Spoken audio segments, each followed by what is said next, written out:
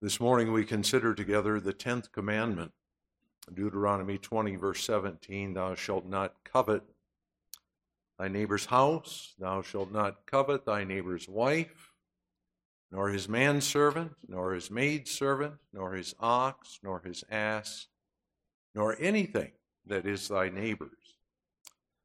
We turn in Holy Scripture to Romans chapter 7.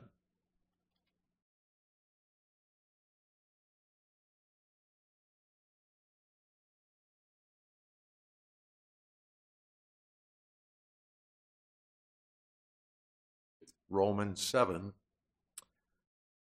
Know ye not, brethren, for I speak to them that know the law, how that the law hath dominion over a man as long as he liveth? For the woman which hath an husband is bound by the law to her husband so long as he liveth. But if the husband be dead, she is loosed from the law of her husband. So then, if while her husband liveth, she be married to another man, she shall be called an adulteress. But if her husband be dead, she is free from that law, so that she is no adulteress, though she be married to another man. Wherefore, my brethren, ye also are become dead to the law by the body of Christ, that ye should be married to another, even to him who is raised from the dead, that we should bring forth fruit unto God. For when we were in the flesh, the motions of sins which were by the law did work in our members to bring forth fruit unto death. But now we are delivered from the law, that being dead wherein we were held, that we should serve in newness of spirit and not in the oldness of the letter. What shall we say then? Is the law sin? God forbid. Nay, I had not known sin but by the law, for I had not known lust, except the law had said, thou shalt not covet. But sin, taking occasion by the commandment, wrought in me all manner of concupiscence. For without the law sin was dead. For I was alive without the law once, but when the commandment came, sin revived, and I died. And the commandment which was ordained to life I found to be unto death. For sin, taking occasion by the commandment, deceived me, and by it slew me. Wherefore the law is holy, and the commandment holy and just and good. Was then that which is good made death unto me? God forbid. But sin, that it might appear sin, working death in me by that which is good, that sin by the commandment might become exceeding sinful. For we know that the law is spiritual, but I am carnal, sold under sin. For that which I do I allow not, for what I would, that do I not, but what I hate, that do I. If then I do that which I would not, I consent unto the law that it is good. Now then it is no more I that do it, but sin that dwelleth in me. For I know that in me, that is in my flesh, dwelleth no good thing. For to will is present with me, but how to perform that which is good I find not. For the good that I would, I do not, but the evil which I would not, that I do. Now if I do that I would not, it is no more I that do it, but sin that dwelleth in me. I find then a law, that when I would do good, evil is present with me. For I delight in the law of God after the inward man, but I see another law in my members, warring against the law of my mind, and bringing me into captivity to the law of sin which is in my members. O wretched man that I am, who shall deliver me from the body of this death? I thank God through Jesus Christ our Lord. So then with the mind I myself serve the law of God, but with the flesh the law of sin.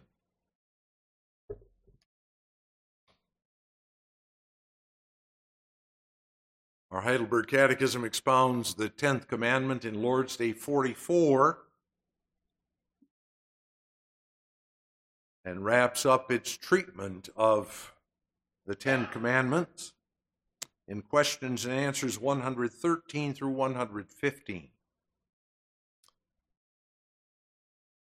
What doth the 10th commandment require of us?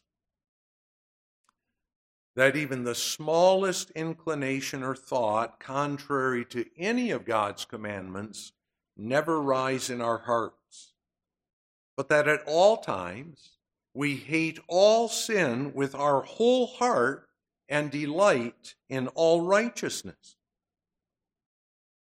But can those who are converted to God perfectly keep these commandments? No. But even the holiest men, while in this life, have only a small beginning of this obedience. Yet so that with a sincere resolution they begin to live not only according to some, but all the commandments of God. Why will God then have the 10 commandments so strictly preached, since no man in this life can keep them? First, that all our lifetime we may learn more and more to know our sinful nature, and thus become the more earnest in seeking the remission of sin and righteousness in Christ.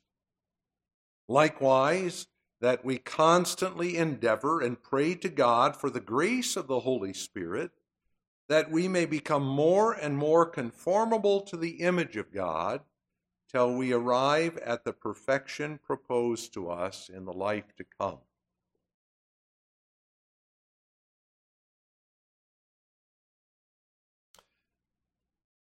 Beloved in the Lord Jesus Christ, as we come today to the conclusion of the law, we stand before the 10th commandment.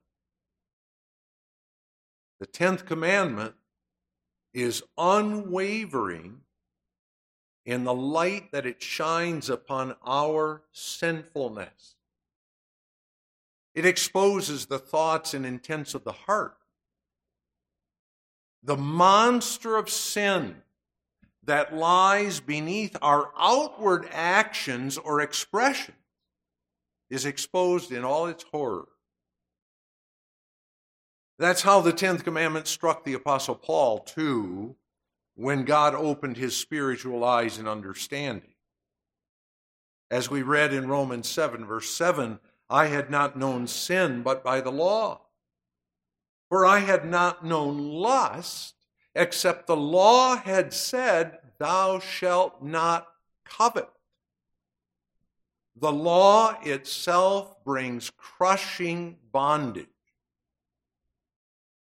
But now, we come before the law with the light of the gospel flooding our understanding. Christ has come. We belong to our faithful Savior. He has fulfilled that law for us. By the shedding of his blood, he blotted out all our transgressions. In his life, he fulfilled all obedience for us. Therefore, being justified by faith without the works of the law, we are no longer under the law, but under grace. But now we are delivered from the law, Paul writes, that being dead wherein we were held, that we should serve in the newness of the Spirit and not in the oldness of the letter. In that light, we consider the 10th commandment exposing the prince of invisible sins. We notice, first of all, what it is. Secondly, the slavery it brings. And finally, the victory that is ours in Christ. The prince of invisible sins is covetousness. Forbidden in the 10th commandment is all lust and improper desires. The 10th commandment, therefore, does not address the outward actions. It addresses the thoughts and intents of the heart.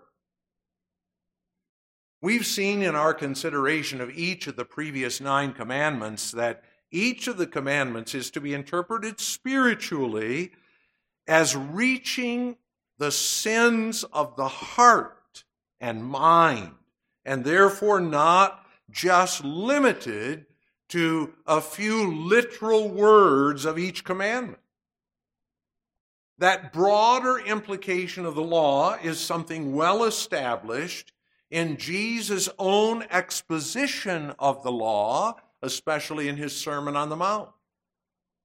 But the 10th commandment emphasizes that the whole law must be pressed upon us in such a way as to expose the thoughts and intents of the heart. The Catechism speaks of the 10th commandment as forbidding even the smallest inclination or thought contrary to any of God's commandments. Desire and longing for certain things belongs to our human nature.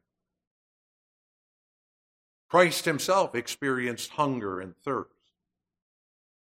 We too have a desire for food and drink. There are many, many desires that are healthy, even godly desires. We just sang of our desire for God's approval. Earlier we sang, as the heart panteth after the water brooks, so longs my soul, O living God, for thee. But because of sin, many of our desires have been misdirected and corrupted. And consequently, our desires are directed to things not permitted us. When we expounded the 7th commandment, for example, we saw Jesus expose the heart sin involved. When he said, "Whosoever looketh on a woman to lust after her hath committed adultery with her already in his heart." To desire a neighbor's spouse is not permitted. Those desires inherent to our natures become exposed as misdirected when we put an improper value on the things we desire or desire to a wrong measure. So the Bible speaks of the sin of gluttony, for example. We know that sin has so corrupted our desires when we place such priority on satisfying our desires that we might even fulfill those desires by means other than those ordained by God.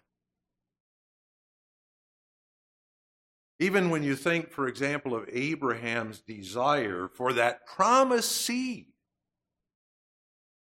but his and Sarah's impatience in God's timetable for fulfilling that promise, then you see how their desire was so intense.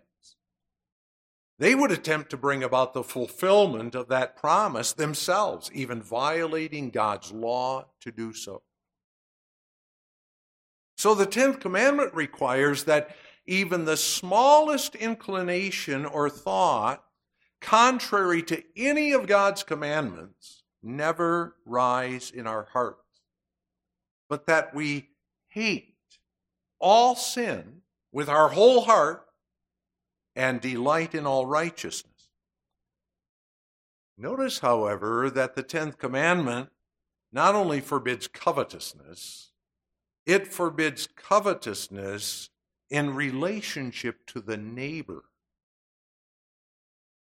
Coveting the neighbor's possession is what is specifically forbidden in the 10th commandment. Thou shalt not covet thy neighbor's house. Thou shalt not covet thy neighbor's wife, nor his maidservant, nor his manservant, nor his ox, nor his ass, nor anything that is thy neighbor. The neighbor's house is his residence, provided him by God. To own your own house is something to which many aspire. It's a worthy goal. It can even be a good exercise of stewardship when it is within the means God has provided. But our young couples especially realize that goal of having your own house is more and more of a challenge in our day. 40 years ago, probably more than that now, but when we bought our first house, you could buy a house for twice your annual income. Inflation has put the cost of housing at probably 6 to 10 times a young working man's annual income. Our sinful flesh is inclined to covet that nice house our neighbor has when we're sitting in a small apartment.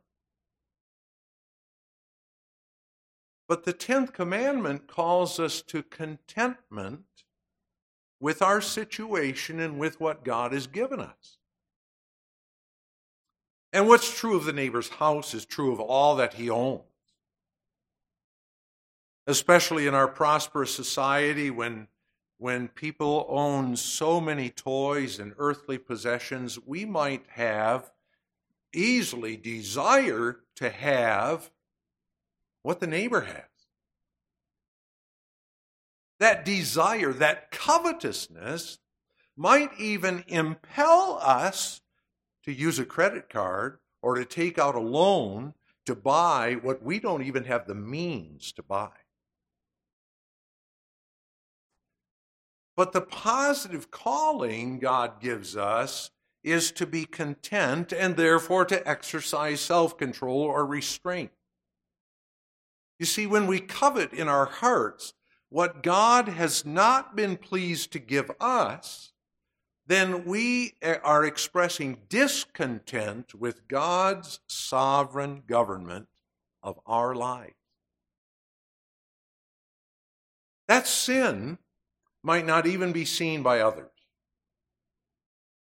but it is known to God, before whom nothing is hidden. The commandment speaks also of coveting relationships that belong to the neighbor. Romans 7, verse 7, the inspired apostle speaks of lust. I had not known lust, except the law had said, thou shalt not covet.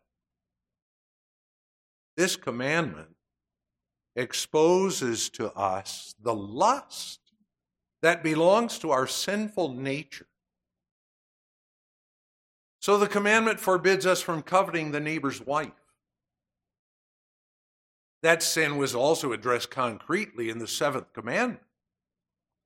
But here adultery is exposed at its very root, which is lust. Perhaps a single man looks at the wife that God has given so-and-so and would desire her. Perhaps a husband, losing sight of the precious gift God has given him in his wife, begins to look at the neighbor's wife as more desirable. Perhaps a wife, not receiving the attention she deserves from her husband, sees the attention another man gives his wife and would desire him. But it isn't just the marriage relationship that's attacked by our covetous thoughts. The commandment speaks of his manservant and his maidservant. Maybe it's not the neighbor's wife, but his son or daughter. You young men recognize that daughter as the possession of her father? That's the case until that father gives her hand in marriage to her spouse. You think about that relationship in which she stands? And you young women, do you recognize that son's relationship to his dad? He's subject to him. Or are your thoughts entirely about what you want? Coveting is all about what I think will make me happy. The human mind is full of dreams and desires. To covet is to crave those things, to set our minds upon them without regard to relationships divinely established. Then there are the things of the neighbor, the things, his possession. Exodus 20, verse 17 uses language somewhat puzzling to us in our day when it speaks of the neighbor's ox and ass. In our day, we would refer to a man's property or assets and his means of transportation. That nice set of wheels that neighbor owns? Maybe I'm driving an old beater. Wouldn't it be nice to have what he has? And then there's those snowmobiles and those four-wheelers, all those other toys. Sure would like to have those. That's coveting. But that nothing of the neighbors might fall out of the restriction of this commandment, because you well know how we like to look for the loopholes. We're not to covet anything that belongs to the neighbor. We're to rejoice for the neighbor's sake in what God has given him. The slavery that this prince of invisible sins brings is a slavery that can only be liberated by Jesus Christ. It's an intense slavery that is exposed by this prince of invisible sins, the sin of covetousness. This sin, in fact, is the origin or root of all sinful deeds. It's like that wildfire being swept along by fierce winds. It stops for nothing in its pathway. It's ruthless in its destruction. James 1 verse 15 says that when lust hath conceived, it bringeth forth sin. And sin, when it is finished, bringeth forth death. The covetous man does more than think, what can I do to better my circumstances in life and make better use of my gifts? He isn't thinking in terms of faithful stewardship with the gifts God has given him. The covetous man has an intense desire so that his mind is fixed on what he lusts after. He would even look for the opportunity to get what he wants, even at the expense of his neighbor. Maybe that neighbor happens to be his wife, his own wife. But instead he has eyes for another man's wife. And realizing that she's outside his reach, he turns to pornography instead, to the destruction of his own wife. That's just one example of lust conceiving and bringing forth sin. Our children will remember the story of Achan during the days of Joshua. We read about Achan's sin in Joshua chapter 7. You remember that the Lord had spoken to Joshua and had told him, upon entering Canaan, every place that the sole of your foot shall tread upon, that have I given unto you, as I said unto Moses. Rahab had told the two men who came to Jericho that the hearts of the people had melted, nor was there courage in any man, so that they returned to Joshua. Those two men returned to Joshua, and they said to Joshua, truly the Lord hath delivered into our hands all the land. Even all the inhabitants of the country do faint because of us. So after taking Jericho, they went to the little village of Ai, expecting that the Lord would give them the victory, and they took a beating. 36 soldiers from Israel were killed, 3,000 put to flight before the men of Ai. And then we are told this happened because of the sin of Achan. And by Achan's own testimony, that sin began by his covetousness. He said, Joshua 7 verse 21, when I saw among the spoils a goodly Babylonish garment and 200 shekels of silver and a wedge of gold of 50 shekels weight, then I coveted them and took them. And behold, they are hid in the earth in the midst of my tent, and the silver under it. Achan saw all that money, and he coveted. He wanted it so badly, he began scheming how to get it, and it didn't take him long before his lust conceived and brought forth sin. That's how our sinful actions begin. With sinful desire, covetousness. So this sin is one that exposes the enslavement of heart and mind. From that point of view, the 10th commandment is not just another commandment added to the list, an isolated commandment along with each of the other 9. The 10th commandment is given by God to summarize all the commandments spiritually and to interpret them.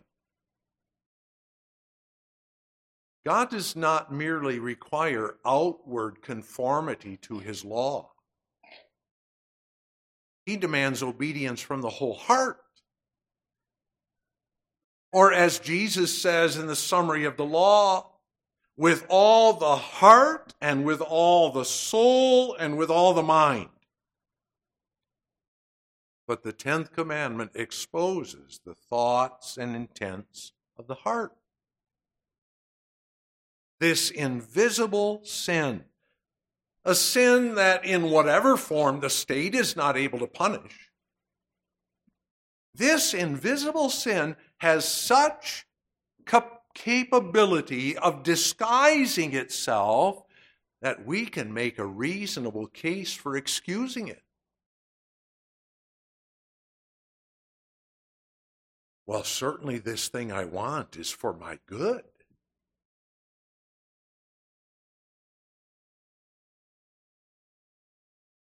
This is a bargain. How can I pass it up? Or, I'm only doing this to help someone else. My neighbor's wife, after all, what a miserable existence she has.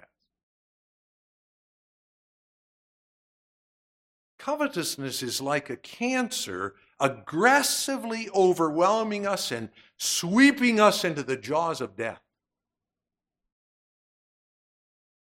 The heart, being overwhelmed by imagined needs and desires, pushes aside healthy desires and weakens us.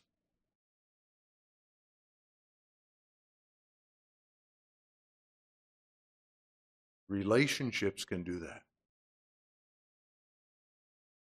Unhealthy relationships can do that. But for this reason, covetousness is also named in Scripture as the root of apostasy.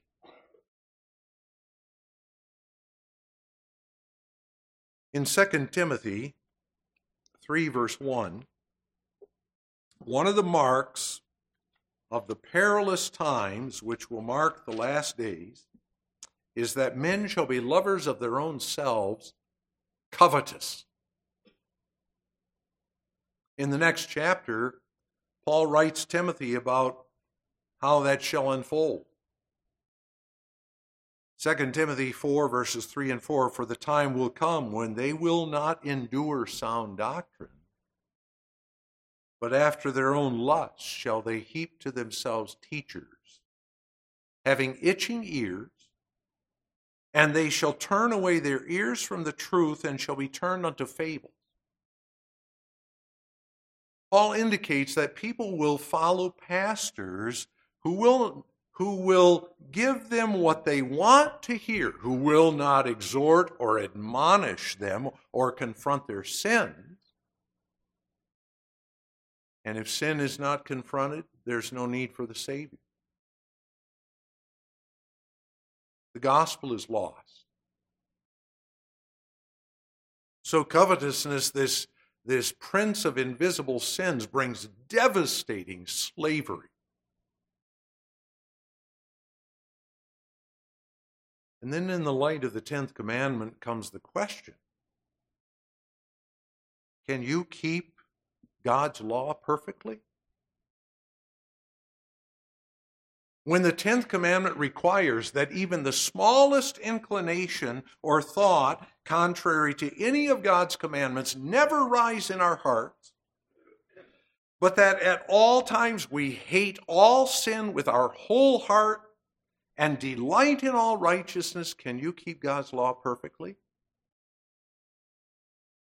After all, the perfectly holy and righteous God settles for nothing less. It's one thing, you see, to look at the law as did the Pharisees in Jesus' day. They could even add laws upon laws and precepts upon precepts and feel pretty good about themselves. But as Paul wrote when he later had his eyes open to the truth, I had not known lust, except the law had said, thou shalt not covet. The 10th commandment put to death the thoughts of his own self-righteousness. His sin was exposed as exceeding sinful. And that was true as a regenerated Christian. Romans 7 is not speaking about the natural man. Romans 8, verse 7 tells us that the carnal mind is enmity against God. It is not subject to the law of God, neither indeed can be. The Catechism recognizes that the Apostle Paul in Romans 7 speaks as a regenerated child of God. And so the question follows, but can those who are converted to God perfectly keep these commandments? Can you, who have heard the wonderful opening words of the law, I am the Lord, thy God, can you keep that law perfectly? Well, we don't have to give a lot of consideration to that question, do we? we readily join in the answer of the Catechism, no. But even the holiest men, while in this life, have only a small beginning of this obedience. Yet so that with a sincere resolution, they begin to live not only according to some, but all the commandments of God. By the wonder of God's grace, we've been given the life of Christ. And therefore, the life of obedience to the law. We have this treasure in earthen vessels, that the excellency may be of God and not of us.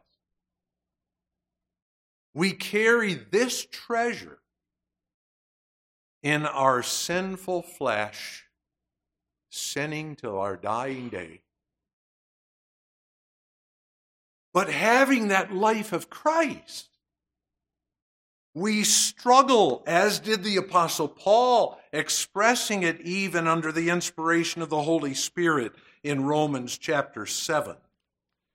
And we cry out with the psalmist in Psalm 130, "Out of the depths have I cried unto thee, O Lord. Lord, hear my voice. Let thine ears be attentive to the voice of my supplications. If thou, Lord, shouldst mark iniquities, O Lord, who shall stand? But there is forgiveness with thee, that thou mayest be feared." The law, you see, points us to our only hope, our sure hope in the righteousness of our Savior, Jesus Christ. The victory that is ours in Christ is the necessary focus in the preaching of the law. The Catechism would have us face the question concerning the place of the law in the preaching. Seeing that none of us can keep the law perfectly, what's the use of preaching the law? We can't attain to perfection this side of heaven. Doesn't the preaching of the law then serve only to condemn us? Do we need it? Let's read question and answer 115 again. Why will God then have the 10 Commandments so strictly preached, since no man in this life can keep them? First, that all our lifetime we may learn more and more to know our sinful nature, and thus become the more earnest in seeking the remission of sin and righteousness in Christ. Likewise, that we constantly endeavor and pray to God for the grace of the Holy Spirit, that we may become more and more conformable to the image of God till we arrive at the perfection proposed to us in the life to come.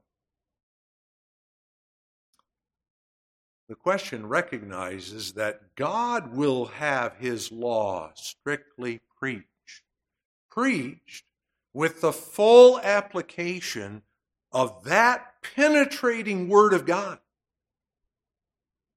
That preaching, therefore, is not just the preaching of the 10 Commandments, but all the admonitions of Scripture, all which maintain the precepts of God's law.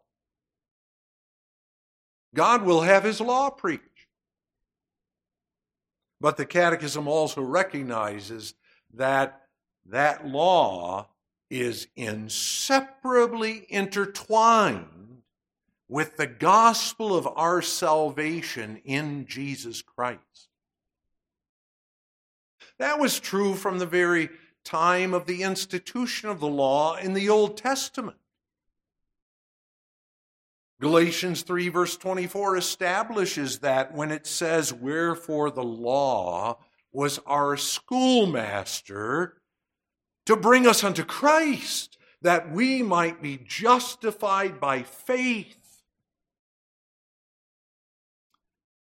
Galatians 3 also establishes that being justified by faith, we now stand in a different relationship to the law. We're no longer under that schoolmaster, no longer in bondage. So the Catechism points us to the benefit that is ours as we hear the preaching of the law. In the first place, it's true that by the preaching of God's law, we increase in our conviction of the sinfulness of our sin. We learn more and more to know our sinful nature. Sin, as we've had opportunity to explain many, many times, is not just the outward action. Sin is something that permeates our very nature. As the 10th commandment clearly draws out, we not only have sinned, we are sinful. And the preaching of the law shows us more and more how sinful we are. But God does not have his law preached only to show us how sinful we are. That wasn't the case even in the Old Testament. He wouldn't leave us without hope. The second benefit of that strict preaching of the God's law is that we are made the more earnest in seeking the remission of sin and righteousness in Christ. Which means that the law, strictly preached, must always be preached in the context of the gospel. As I said in my introduction, we come before the law with the light of the gospel flooding our understanding. Christ has come. We belong to our faithful Savior. Let's not forget the opening confession of the Heidelberg Catechism. Christ has fulfilled the law for us. By the shedding of his blood, he blotted out all our transgressions. In his life, he fulfilled all obedience for us. Therefore, having been justified by faith without the works of the law, we're no longer under the law, but under grace. So when the law compels me to cry out, "O wretched man that I am, who shall deliver me from the body of this death?" the Holy Spirit gives us the ready answer. I thank God through Jesus Christ our Lord. And so there follows a third benefit to that preaching of God's law. That follows from the new place that law has been given to us who are redeemed in Christ. The Holy Spirit, in faithfulness to God's promise, has put his laws into our minds and written them upon our hearts. And in that new relationship in which we stand to him, we delight to live not only according to some, but all the commandments of God. And so we constantly endeavor and pray to God for the grace of the Holy Spirit, that we may become more and more conformable to the image of God till we arrive at the perfection proposed to us in a life to come. That's what characterizes the thankful life of the Christian. We're troubled by our imperfection, but we live in the hope of glory. For that state we long, and sing with the psalmist in Psalm 17, when I in righteousness at last thy glorious face shall see, when all the weary night is past, and I awake with thee to view the glories that abide, then I shall be satisfied.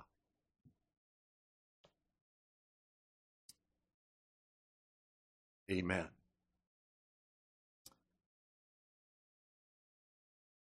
Father, we thank thee for thy law. We thank thee for the preaching of the law under the light of the gospel. And we thank thee, therefore, that while thou dost expose the greatness of our misery, having led us to our faithful Savior, Jesus Christ, thou hast given us a guide for a life of thankfulness and instilled in us a desire, an earnest desire to live in obedience to all thy law. To thy name's honor and glory, abide with us for Christ's sake. Amen.